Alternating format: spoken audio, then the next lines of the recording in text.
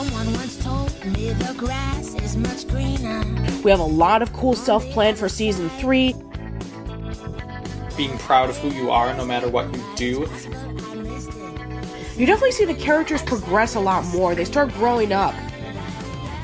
I think Ginger and Darren are endgame. It is a masterpiece of an episode. Oh, it's the cattiest moment in the history of television.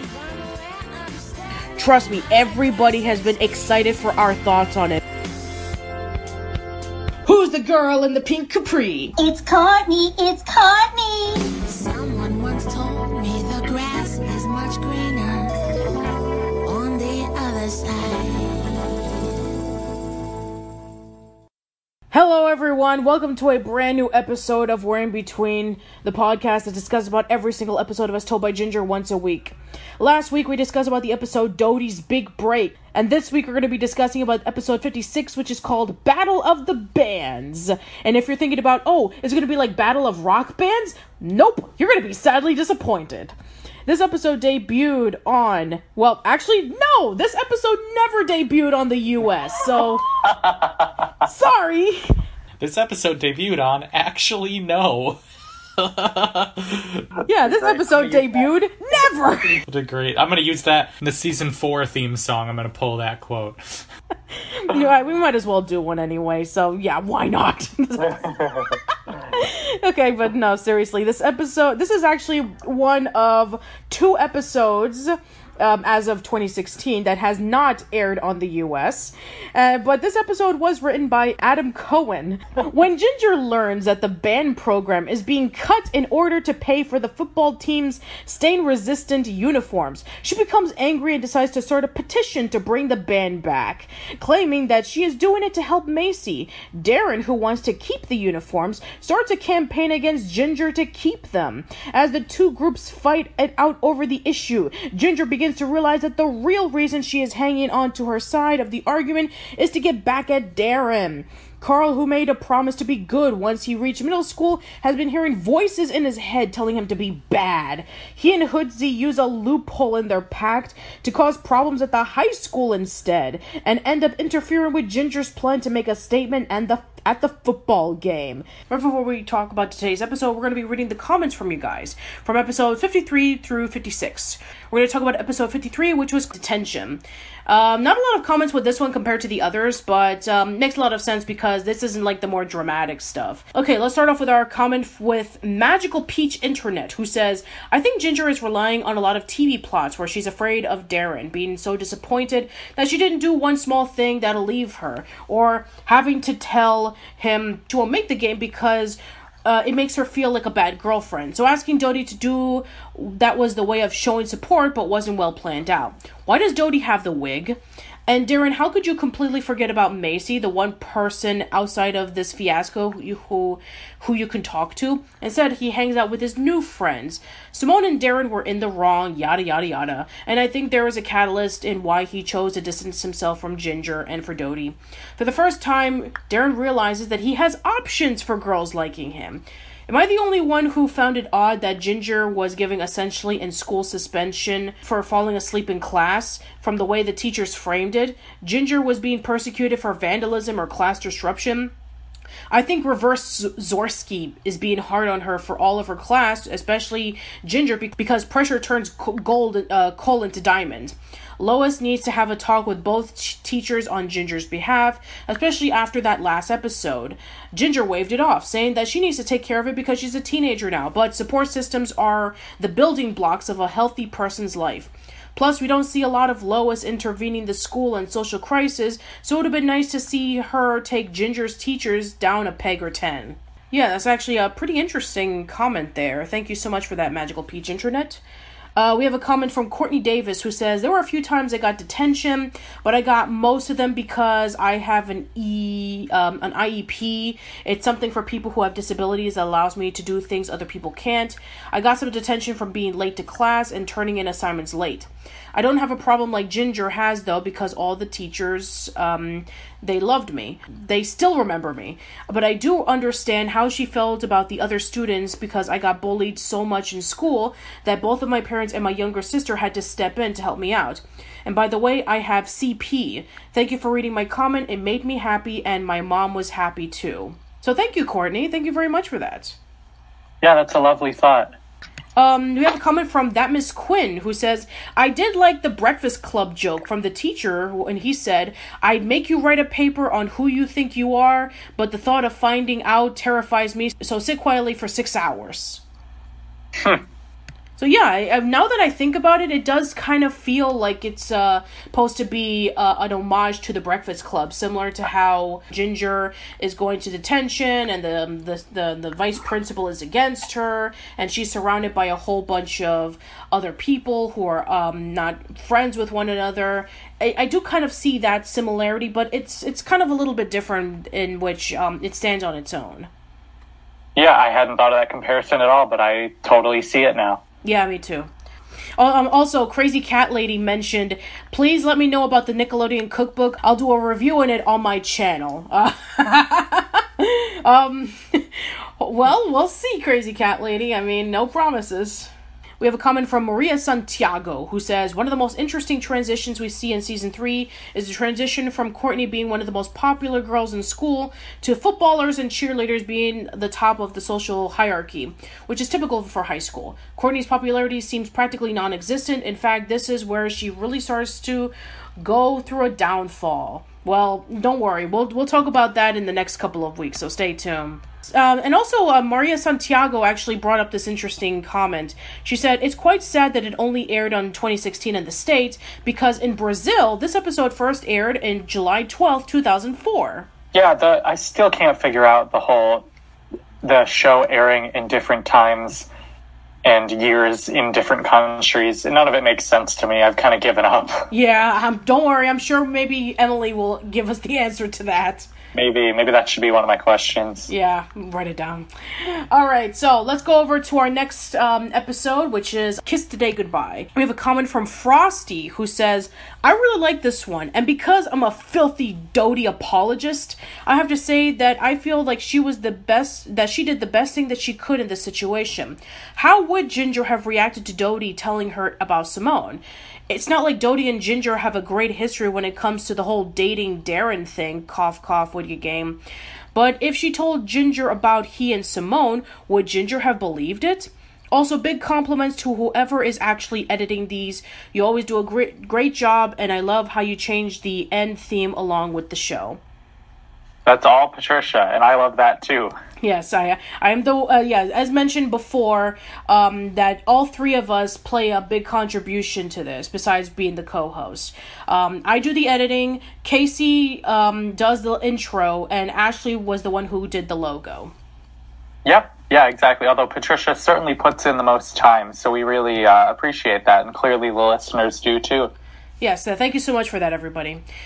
We have another comment from Nathan Spradlin, who says, from my memory of watching this episode, I really thought that the twist at the end the audience thinking Dodie was writing the letter to Ginger, but it was actually to Darren. I thought it was beautifully written. I honestly did not see it coming. However, Dodie trying to basically weasel her way into the squad was very shady. But knowing what she had to do in this episode where she did the daily announcements, spreading rumors around people to get noticed, I really wouldn't have put it past her to try to suck up to get in. I will hopefully have more to say when you review episode 54, which I hope ties in with Detention and Kiss Today Goodbye, which it does. P.S. In relation to your Nickelodeon rant, there is a show I love called Mysticons. However, much like any show that isn't the Big Yellow Sponge, if the ratings are slipping or maybe don't care for it, they shove it over to their secondary channels, which is why I didn't realize they moved to a channel I didn't have one of my subscription. That's unfortunately Nickelodeon's mentality right now, and I'm afraid it won't change anytime soon. I really hope to hear your thoughts on the next episode. Thank you for shining a light on a Klasky Chupo cartoon I have never watched, and I hope to explain that in your review of The Wedding Frame. Well, I look forward to that, I guess. That's cryptic. Yes. We actually have an interesting comment / question from Jessica Victoria Carrillo, who says, I know that cheating is a hard thing to come clean with. I think I would have encouraged the cheater to be honest. As for the talk of diet fads, I definitely knew it from Mad Men because the more middle-aged ladies were starting to have lunch or breakfast. They sometimes had a Danish or a bagel, which become twiggy and more try to maintain my body weight in an age where women aren't encouraged in sports and because fashions are difficult. Do you think that, as told by Ginger, should have done the diet thing a little bit better because their aimed audience was adolescent girls vulnerable to the pressure to be thin? I just want to let you know, Jessica, as somebody who has struggled with her weight for years, that is a very, very hard thing to pull off. There have been a few episodes of various cartoons that have done it right and some that have done it wrong. And with Ginger's case, I mean, sure, we've had Lois struggling with her weight and losing it so that she can get herself ready for the wedding. But I felt that it wasn't like a major issue that I would have liked to see tackled. Right. Well, I'm curious, Patricia, have you seen the My Life as a Teenage Robot episode that kind of deals with dieting and self-image? Yes, I have. If you're talking about where Jenny is going through quote-unquote puberty, I have. It's actually a little different. It's where she basically realized, it's called Victim of Fashion, and it's like a fashion war. Okay, I'm sorry. But yeah, this one's about her like shedding her useful tools to try to look skinnier. I thought that was a really interesting way to handle it. Yes, that was very interesting, absolutely. And she becomes a thinner robot, but she can't fight crime, which is what she was programmed. Which was what she was programmed for in the first place. Mm-hmm. And and it was extra clever because robots literally can't lose or gain weight without explicitly affecting their, you have to choose it. I thought that was really clever. And yeah, I don't know if, as told by Ginger, did it perfectly, and I think it's fair to raise questions about this episode in that regard. That is true. We've had, there have been a lot of Nicktoons that have dealt with weight loss, like, there was an episode of Doug in which, when Doug was visiting his grandmother, he put on a few pounds and he had to lose weight for a pool party. There's an episode of Hey Arnold where Harold is eating a lot of Mr. Fudgy bars because, there was a bet involving that if he ate 50 Mr. Fudgies, then he would win a quarter. Then let's see, there's probably a few others that I can't think of on the top of my head, but yeah, weight issues have been tackled in Nickelodeon before. But yeah, if it wasn't Lois who was going through the weight issues, and if it was maybe somebody like Dodie or Macy, or maybe like maybe like Courtney, who is pressured to be thin, that would be kind of interesting to see. But for the most part, the stuff that they did tackle in, such as like divorce and death and suicidal depression, and cheating and heartbreaks, I think that the show is is more than enough dramatic that it doesn't need something like that. I think you're right. It might have been trying to do too much if it really tackled that fully. Yes, I think so.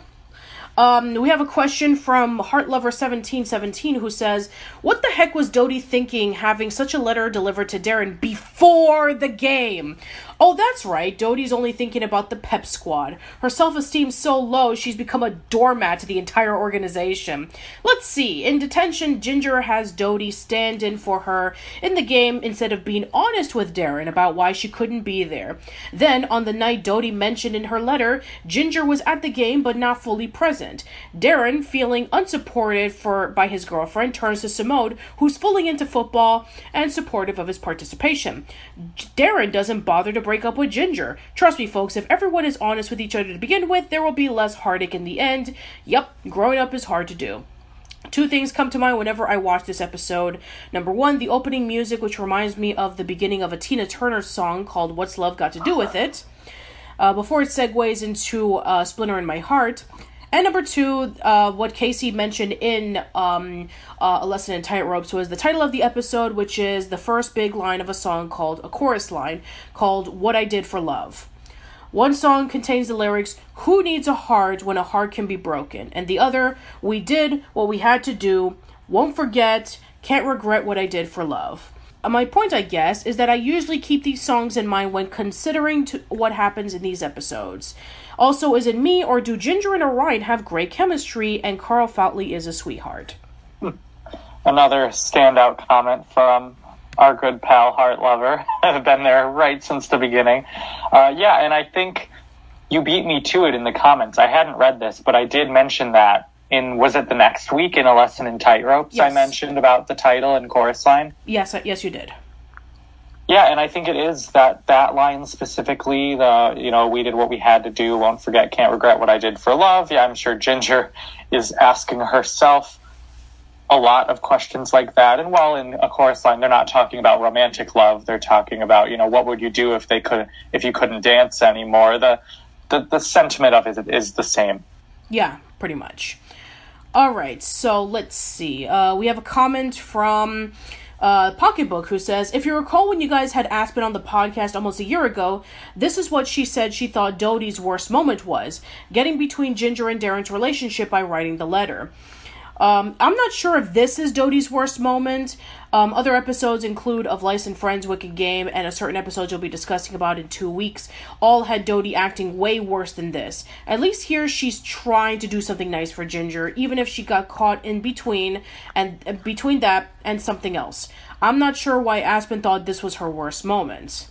Also, I can't help but think about the pet ferret running gag as a reference to the Psycho Ferret pilot, which was a pilot Klasky Csupo made in 2001 that never made it past the pitch.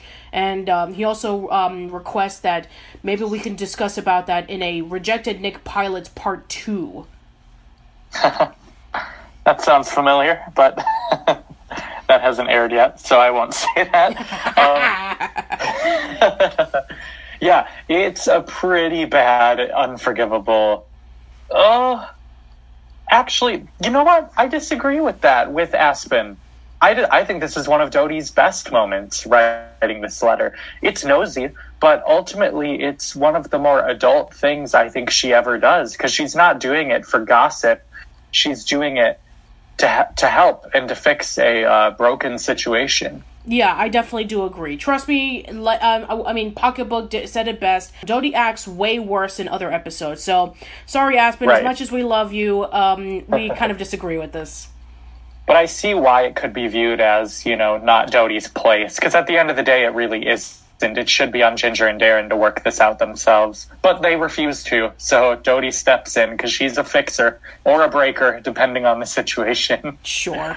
Final comment for this episode comes from No Parking Barry, and he asks, "Hey guys, I'm back. Sorry that I've been absent from the comment section for the past few weeks. Trust me, I, as a generally passionate As Told by Ginger fan, am disappointed with myself for not sharing my thoughts on the episodes regularly.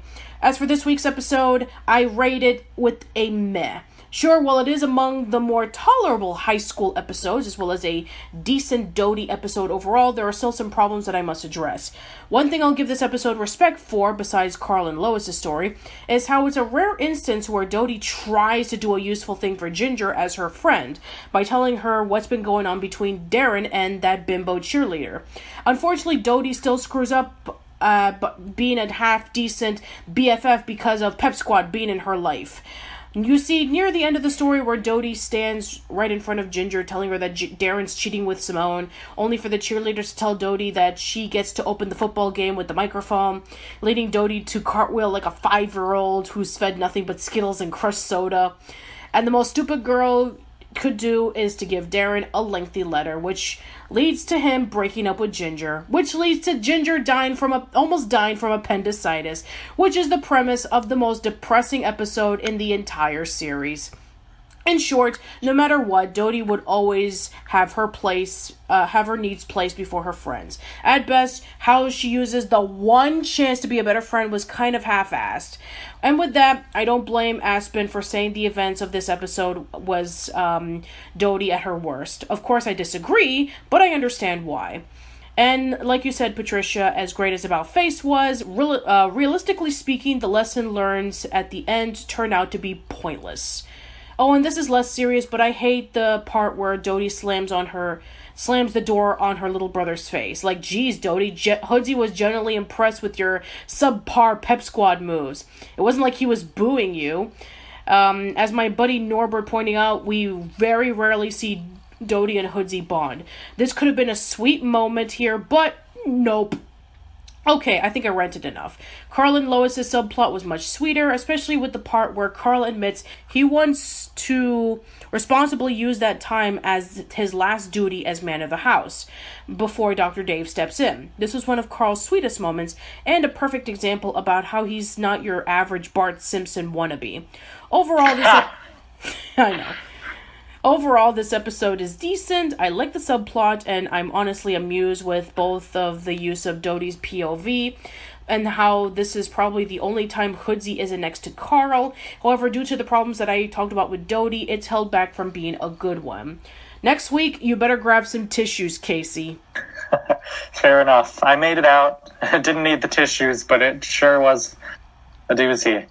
I just couldn't help but laugh at the Bart Simpson wannabe. I've never thought of that comparison, but it's so true. But Carl is a unique character in his own right. But going off of, like, the pilot, you know, it's, which, again, I keep getting ahead of myself. Viewers haven't watched the pilot yet. Based on, you know, how the character started, he could have been a Bart Simpson wannabe, but he's not. Alright, so let's go over to our next episode, which is A Lesson in Tightropes, and my god, do we have a lot of comments for this. We'll start things off with Dylan Kemele, who says, I absolutely love this episode. I remember when I was in high school, I totally empathized with Ginger's mindset. Who she is, if it meant that Darren would stay with her or try to be more like Simone. From a character standpoint, this might have to do with the fact that Ginger and Darren have been in each other's lives for so long and were so close that she loses sight on who she is at the thought of him leaving. We have a comment from Kevin K, who says, this was indeed a very good episode. It gives the audience a lot to think about. How life can just fall apart suddenly, and even amidst devastation, there's hope and signs of a future going forward. I sort of feel bad for Jonas. Even after having to step out of his family, he gets to meet the man who will be the new dad. Even if it's not met with animosity, I can't imagine that being easy for a father. Yeah, it's a tough scene. Yes, absolutely. It is. It's still a very tough scene, and it's one of the most memorable for a reason. Absolutely. We have a comment from Jasmine the Dreamer, who says, I always wondered in earlier episodes how Jonas' relationship to Carl was, because in the few episodes we had with Ginger and him together, Carl never seemed to be involved, or seemed to actively ignore him. As far as I remember, that's the first episode where Carl admits about how he feels about his dad. Before this episode, I always wondered if Carl's father was someone else, because both Jonas and him never showed any interest in each other. This episode answered my question. This episode answered the question perfectly to me. And also, that's one of the As Told by Ginger episodes that I always remember throughout the years, because the situation is so dramatic. Yeah, and Jasmine, we will be talking about another episode involving with Carl and Jonas in the next couple of weeks, and it should definitely answer some more questions for you. Here we go. We have another comment from Nathan Spradlin, who says, as I said in my comment in Kiss Today Goodbye, I was going to tie it in with Detention, Kiss Today Goodbye, Detention, Kiss Today Goodbye, and now A Lesson in Tightropes. Because the fact that Ginger had detention for falling asleep during a test in Sophocleia, she was unable to attend Darren's football game. This would ultimately have them break up in A Lesson in Tightropes, which this ended Ginger having appendicitis and having her being hospitalized. The remark of Carl being an atheist really surprised me. It never occurred to me that Nicktoon characters could be atheists. Sure, I've seen religious remarks in Rugrats, but I never thought that there would be a reverse in Nicktoons. The conversation between Jonas and Dr. Dave was very powerful, and I loved it. From what I've heard in an Even Steven holiday special, now I have context with why Carl had resentment towards his biological father, and I understand his motives for keeping Lois and Dr. Dave together, since he obviously sees him as a much better father figure than Jonas. I'm so sad to see this end, and I'm looking forward to how this series eventually wraps up. Thank you for reviewing this series, and I'm definitely looking forward to Dodie's big break and the wedding frame. Okay, I'm going to read off one more comment, and this is from Amira Eisby, who says, when Carl tells Dr. Dave he'd rather stay with him, it was so touching and made me think that was the moment in which Carl grew up as a character. Because his father was not in the picture, he had to man up for his mother's sake. And because Dr. Dave came in the picture, he felt some security, and that came in full circle starting from Kiss Today Goodbye, in which Carl stated that house hunting was the final act for him of being man of the house before he passed the torch to Dr. Dave. This became to be, which he tells Dr. Dave he'd rather stay with him than go to his mom and Jonas, even holding his hand as a symbol, in my opinion, of letting his wall down. Alright, now that we have that done, we're going to be reading off the last set of comments, and this is from episode 55, Dodie's Big Break. And, well, Casey, since this is a Dodie-centric episode, and a lot of people said that this was one of the worst instances of the character, guess what? We have a lot of comments with it. Our first comment comes from Theater Raven, who says, I agree with Casey. This episode raised a huge flag in regards to Ginger and Macy's relationship with Dodie, as if there weren't flags before. One of the reasons, as told by Ginger, such a good show is because it presents tough issues to its target audience that a lot of kids' shows wouldn't dare tackle. With that in mind, I'm surprised and disappointed that the writers didn't have Ginger and Macy cut Dodie out of their lives to show that not all friendship would stand the test of time. Dodie repeatedly keeps showing that she's willing to abandon them when it would further her own ambition, and after a while, their willingness to forgive her becomes insufferable. She's not your friend, Ginger and Macy. Move on. We have a comment from Nasiah Lucero, who says, this episode is a meh for me. It's not a bad episode, but not a good one either. With Dodie being Dodie, what can you do? At least Dodie does get her karma in the end. That the good part of this episode was that Dodie had to deal with the consequences instead of the usual where she gets off scot-free and doesn't pay for what she does. You're absolutely right, Nasiah. You do have an excellent point on that. We have another comment from Kevin K, who says, I like to give this one a slight yay because of how realistic it felt. Around this age group, you really start to show off your dark/flawed side. You want to start things, and even if it means doing deceiving people. It's the first time where you know it's wrong, but you do it anyway in a planned out manner, and you put effort into doing something bad. It's a nice contrast with how Ginger went through changes, both physical and emotional, while Dodie doesn't really change at all. I knew girls back in high school who were like this, and even some guys who would carry out a big lie to get what they wanted. In a way, you have to admire someone willing to go to the extremes to get what they want. That's actually a really excellent point there, Kevin K. Thank you for bringing that up. Definitely something to think about. We have a comment from eGirl371 who says, Nickelodeon is just trying to mess with us with the whole, let's not air episodes for over 10 years, but then when we finally air it, it's messed up. But back to what's important. I think Dodie is so desperate for attention that she doesn't care how she gets it. At least while she's in the gopher suit, people are watching her and adoring her.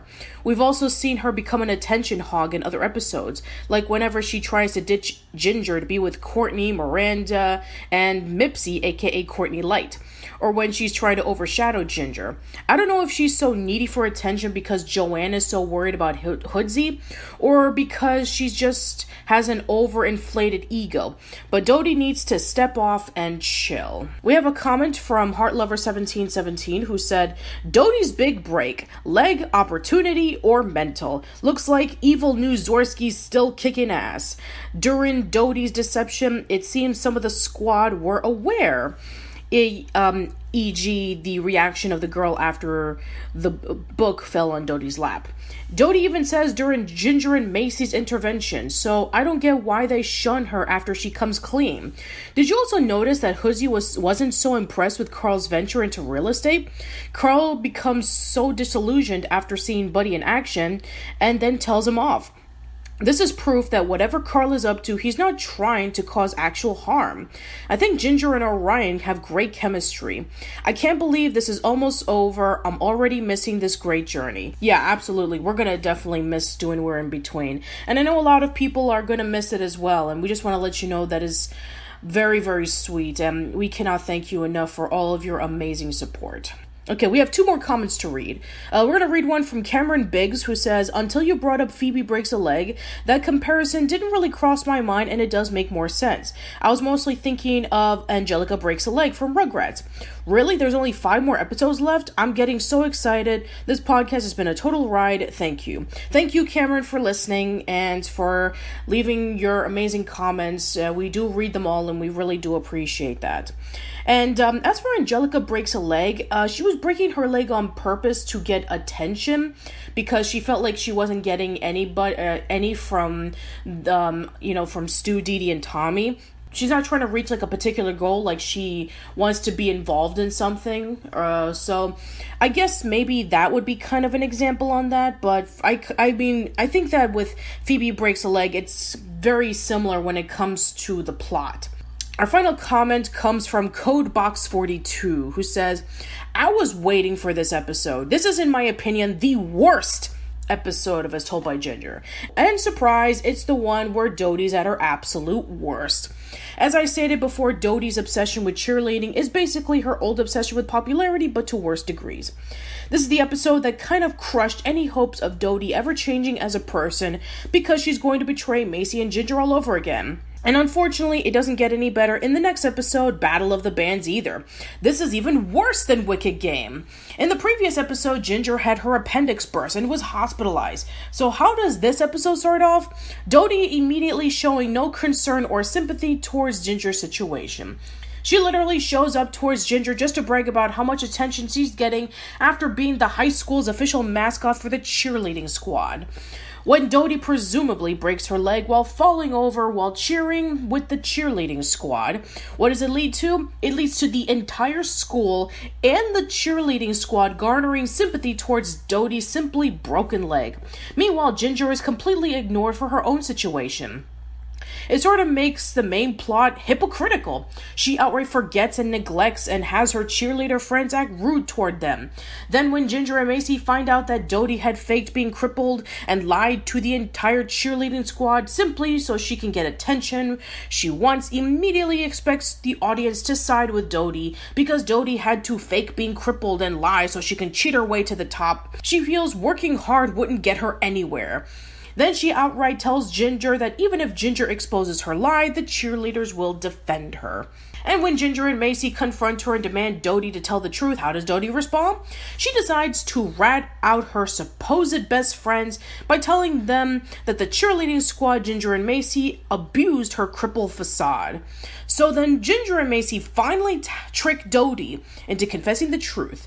Dodie rightfully gets scolded by the cheerleader coach. You would think, well, she got what she deserved, can't be too bad, right?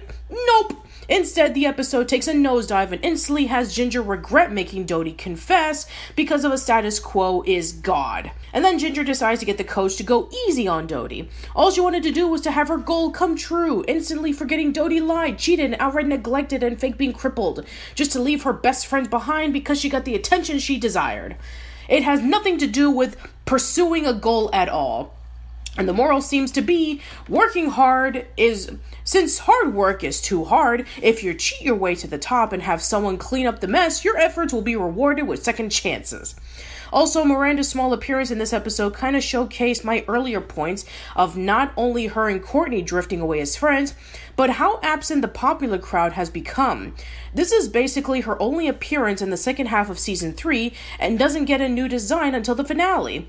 If you could already tell, this episode is a massive nay. The only saving graces to me were Macy's line and Carl's subplot involving real estate and Hoodsies with Dr. Dave. Both were refreshing and interesting, even getting a couple of laughs out of me. I could see how it would be a meh, but Dodie's plot frustrated me and gave her a final nail in the coffin.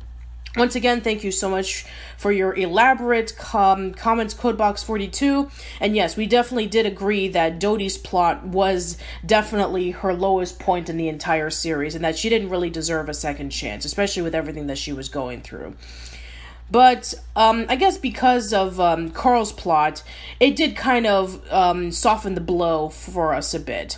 But don't worry, we do admit that this episode is not exactly the best that the show has to offer. Alright everybody, that's it for the comments. Right before we go over to the discussion of this week's episode, I have 3 more announcements.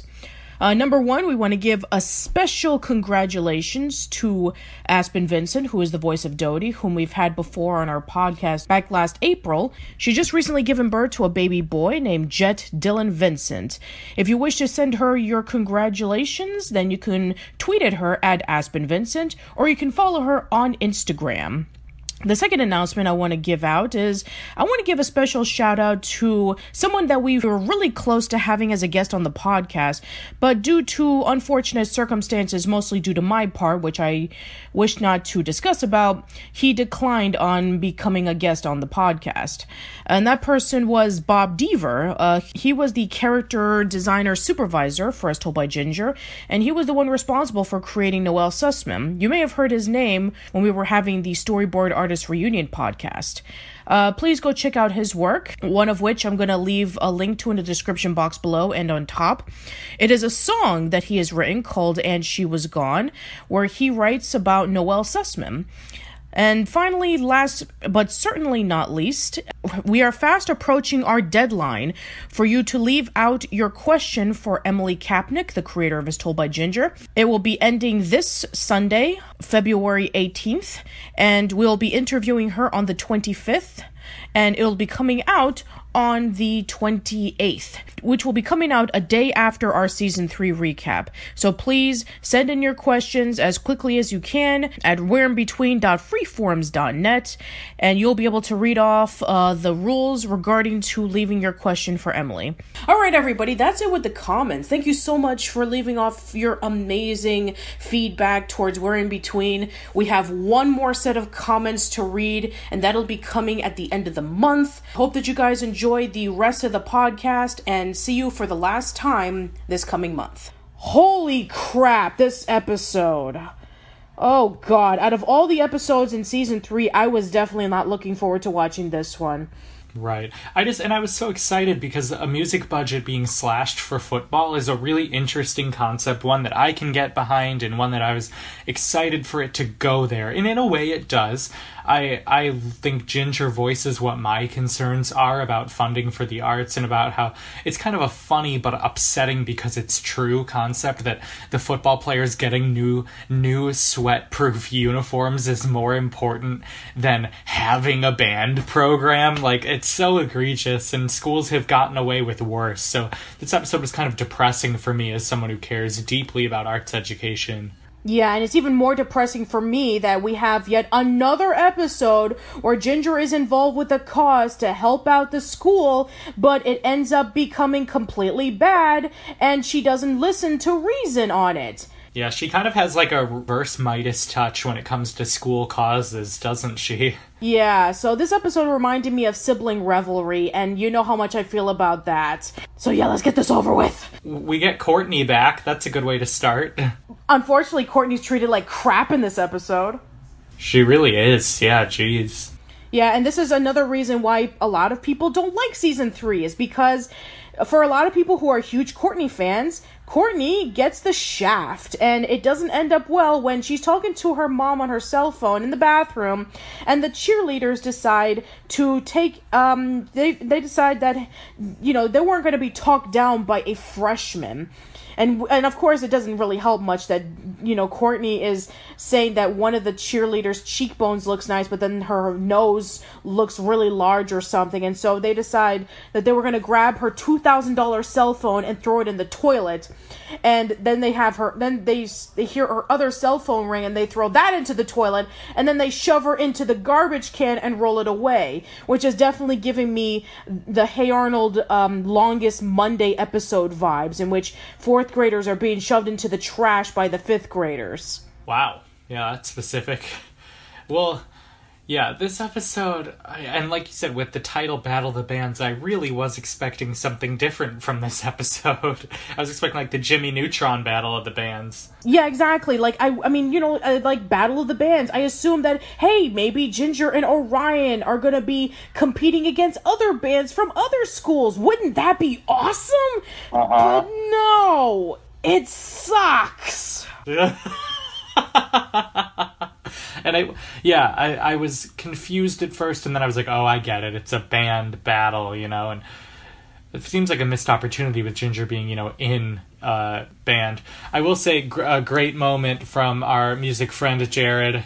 The coach is explaining to the principal why they need these sweat-proof uniforms. And there's this like Muzak kind of elevator music playing in the background, and he was like, what Ginger just said is fine, but here's why we really need these. And it's just like do this like little light elevator music. I just thought it was really funny to highlight just how basic this guy was being. Yeah, he pretty much just was simple and to the point. He squirted ketchup on both of the uniforms, and then he just rinsed it with a bucket with water, and then that was it. And then the principal's like, he has a very compelling point. So yeah, it pretty much starts off with Macy being cut off from the band, and the budget is being slashed because of said football uniforms that are stain resistant. And Ginger is actually really shocked, and she wants to help Macy to, get back in the band, and she wants to fight off against these stain-resistant uniforms. But as the episode progresses, it becomes less about fighting for Macy and more about getting revenge on Darren, which, again, I guess I can kind of understand, because Darren wasn't really there when she was in the hospital in A Lesson in Tightropes. And even though he was there and he was attempting to visit her, he kind of bailed on her. And, then of course, with Ginger being incredibly jealous of Simone, and seeing her and Darren together, I guess I can kind of understand, but it shouldn't really get in the way of, for somebody who really needs help, especially band members. Band members deserve to have just as much attention as the football players, and that wasn't really Ginger's focus in this episode, and it kind of frustrated me. Absolutely. Like, what does this episode do, right? So it's the third to last episode of the show. It doesn't really do much of anything in terms of character development. I guess it develops the community a little bit. We get to see where their high school's priorities truly lie, and we get to see the Ginger Darren they kind of come together by the end in a way that, Darren shows a gesture of goodwill, but up until that point, Darren's really just kind of awful. Yeah, Darren is really awful in this episode. He goes against Ginger, wanting to keep the uniforms, does everything from making announcements and calling out to people saying, hey, we're giving away low-fat smoothies.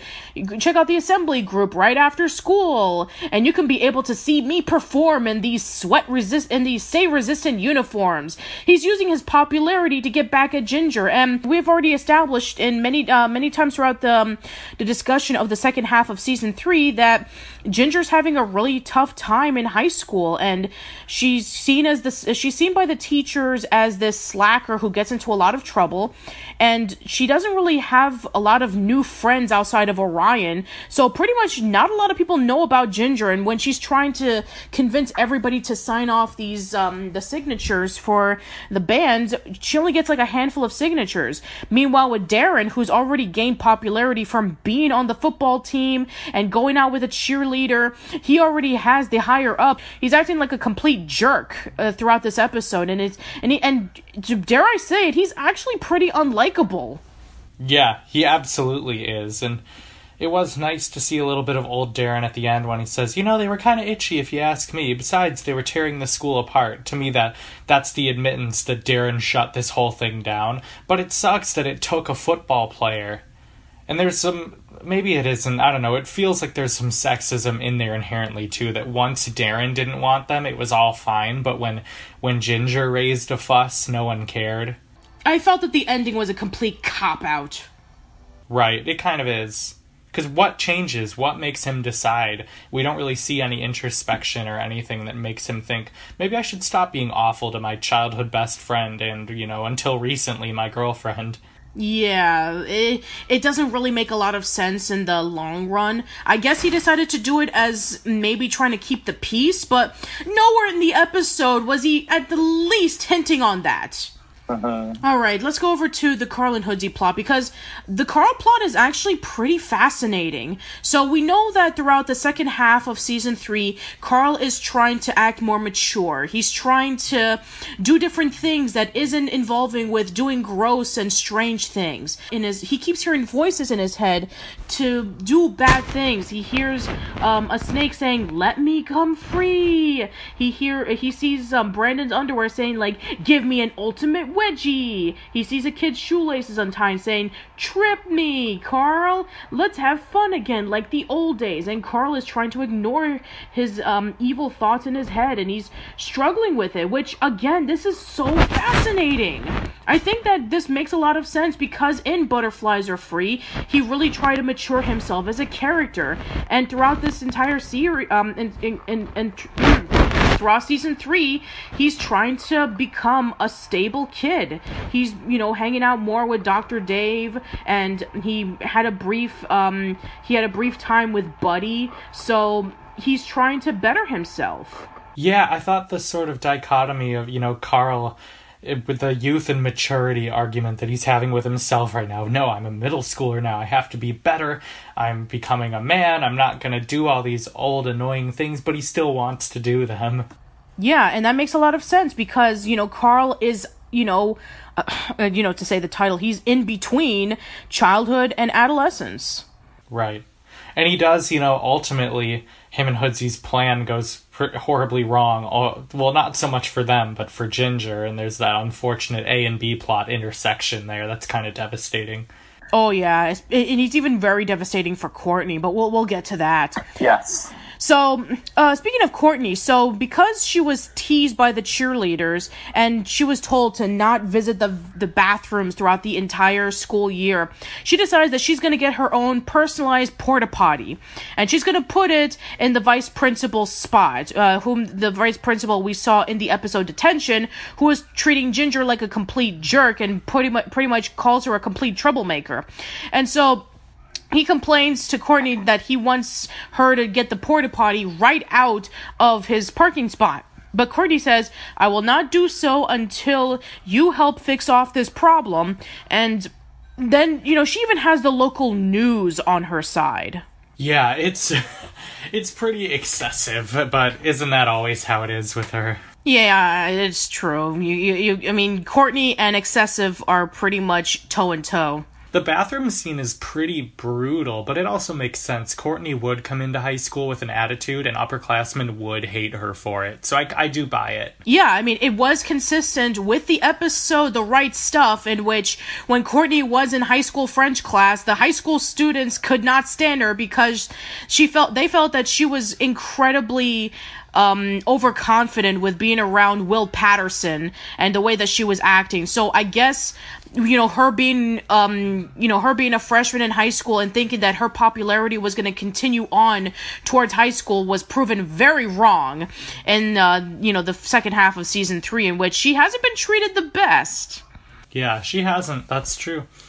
But we also had used that time well, because we did give a bunch of yays and a meh, but a more positive meh. So clearly they did something right with the time that would have been spent on Courtney.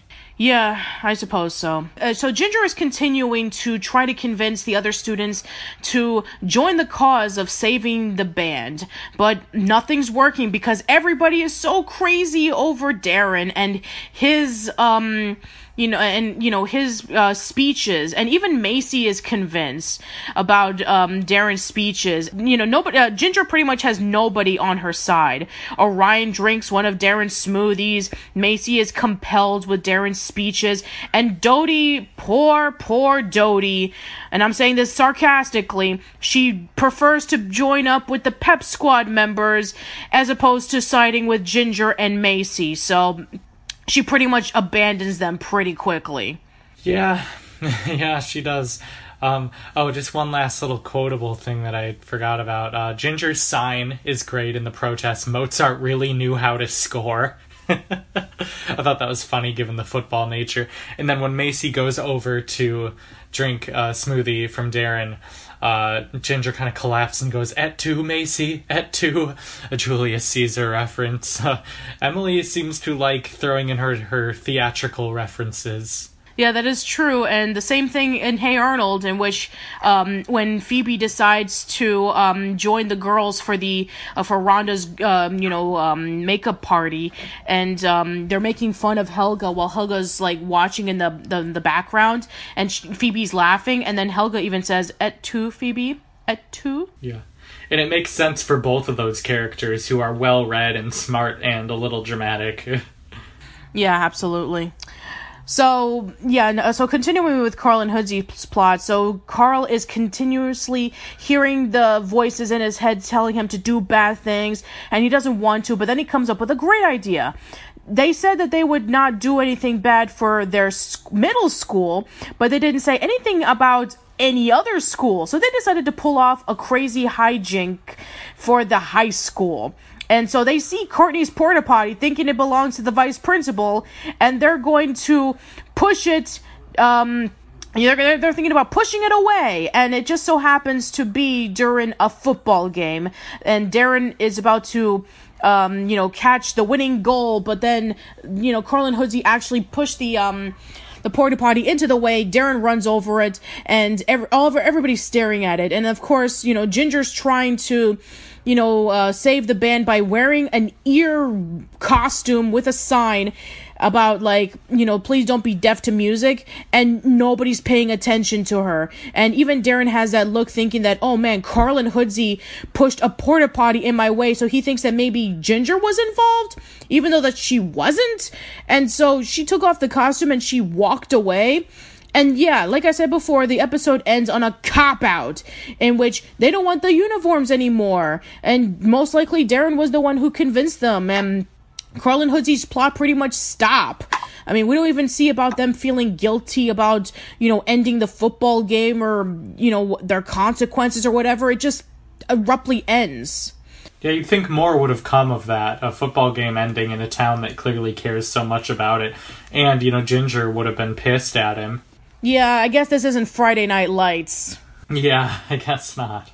Okay, so yeah, we're done. So, man, this episode was just so frustrating to watch. I just couldn't get a hold of it. I found it kind of boring. I found it both boring and frustrating, and I don't like this episode. I'm gonna give it a nay, because this plot is frustrating. The Ginger plot just feels like a diet version of sibling revelry, in which she's trying to fight for a good cause, but then the cause backfires. But at least Ginger was trying to do good for the students, thinking that, maybe, the students would do well if they were paired up with an older high school student. But no, the only reason why she's doing this is because she wants to get revenge at Darren. Not because she wants to help Macy. Not because she wants to help with the band. But because she wants to get back at Darren for all the stuff that Darren did. But we can't side with Darren either, because he's so unlikable in this episode. He tries so hard to sabotage Ginger's goal of trying to get the band back with their budget, but they care so much about their stain-resistant uniforms that they're going to have assembly meetups with Darren showing off his skills and fat-free smoothies, and, and then, of course, it just pretty much just, they're not interested in their football uniforms anymore. Okay! Yeah, suddenly. And I guess it makes sense because Darren's this, king now of the team, but he's still a freshman. It would be weird that he could have that much sway over it. Well, he is a Patterson, after all. True. With his father being one of the best athletes in Lucky High back in the day, and Will Patterson being a great football player. So he has that Patterson lineage, so I guess that's why he has so much power now. It's kind of funny considering that the first 2 seasons, it was all about the Griplings, in which how her family had so much power that they could do anything, but now Darren has all the popularity and power.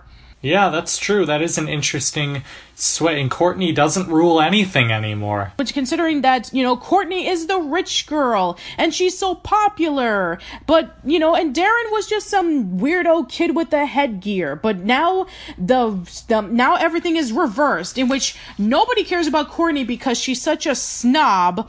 And Darren is popular because now, not only does he have the headgear removed, but he's all bulked up, he's in the football team, he has his father's and brother's lineage.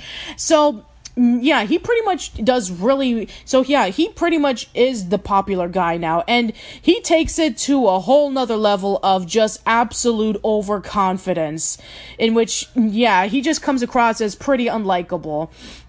And the Carl and Hoodsy plot, it was leading up to something so interesting, but then it all falls apart when they decided to push off that porta potty into the football field, and at the end, not only embarrassing Darren for trying to get the winning catch, but embarrassing Courtney as well, which Courtney clearly didn't deserve.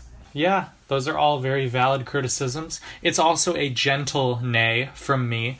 Mostly on the boring aspect. Like, I was ready for an episode about music to really hit home with me, and it mostly just made me upset about how little towns and school systems prioritize the arts and how much that's affected our country. And I was hoping there would be a glimmer of hope besides a football player deciding to stick his neck out for the music side of things. And really, I wish there'd been more of a message about coming together, because I was lucky to go to a high school where the, marching band was on the t-shirts, and like it was all about marching, cheer, and football. It was such a cohesive experience, and everyone respected each other on, at least in that one thing. So it's kind of hard to watch from that aspect. It also wasn't particularly dramatically interesting for me all around. We don't learn a lot about any of these characters in their relationships. Yeah, and also we can make the argument that the second, yes, it is true that the second half of season 3 is a lot more dramatic, but at least we took something out of it. At least it continued off from from a previous episode, or it would continue on in the following episode. Like, yes, it is true that, Fair Too Cloudy was, again, really dramatic, with Ginger acting incredibly tough to Darren, but at the same time, it shows us about how the relationship is kind of rocky at this point and would lead up to other episodes. Stuff Will Kill Ya leads up into the first episode, the first days of middle school and high school for Ginger and Carl. And Detention, where we meet up with Orion. Kiss Today Goodbye, in which, Darren goes out with Simone and Dodie takes her pep squad cheerleading a little bit more seriously. A Lesson in Tightropes, in which Ginger gets appendicitis and Carl wants to have Dr. Dave as his father figure. Dodie's Big Break, in which we do truly see the lengths that Dodie would do to become a pep squad member, even so much as betraying her friends. And, Carl, meeting up with, with Buddy to do some real estate to see if maybe he wants to, change the pace a little bit. And yeah, this episode, it pretty much gives us nothing. We don't take anything out of it, and next week, it's never really brought up again. So this episode is sort of pointless. Right, which makes sense that it never aired. In a sense, I'm kind of glad that it didn't air, because this episode is just really not that necessary. All right, well, next week we'll have the episode 10 shares, episode 57 of the series, our episode 54. Thank you guys so much for listening, and we'll see you then.